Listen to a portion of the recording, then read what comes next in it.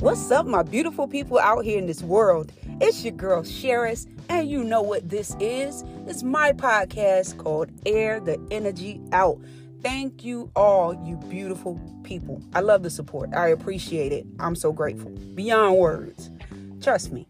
So here we are today, and I decided to come on, to tell you something that's a bit cliche. You've heard it time and time again, but I'm going to reiterate this because it's very important for your growth in life, period. Here we go. Try to have an open mind. Be observant constantly.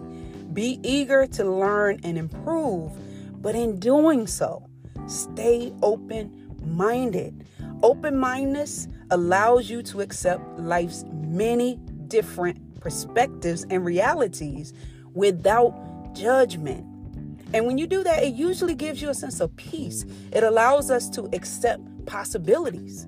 It allows you to listen respectfully and earnestly. I read a quote that said, "The mind is like a parachute. It doesn't work unless it's open." It's true. And having an open mind prepares you for more open doors and opportunities.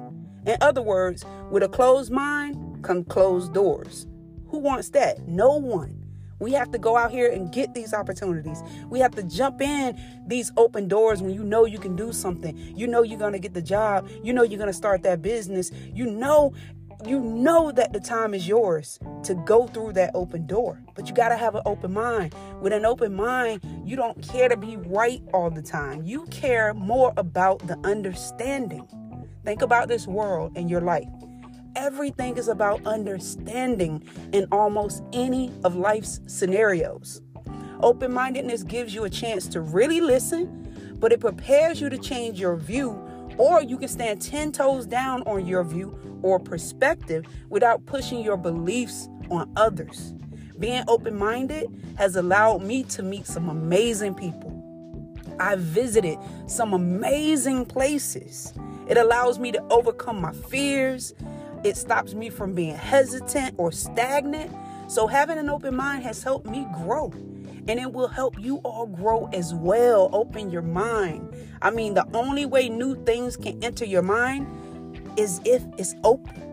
Please don't close your mind. Because remember, opportunity knocks, but it doesn't beg.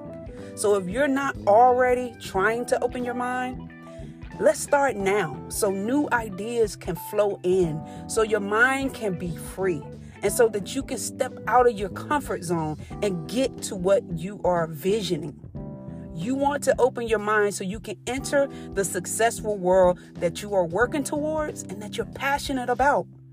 And while you're working on opening your mind, also open your heart. Because the two are going to work together to make you the greatest person that you know that you are within. Be great out here. So as you know, we're going to air the energy out together. I'm sending nothing but love, really positive vibrations. And I want you to start having an open mind. If you start today, excellent. If you're already doing, keep going. But if you started today, start today and through 2024 and the rest of your life, stay open. Those opportunities are right there for you. It's your girl, Sheris.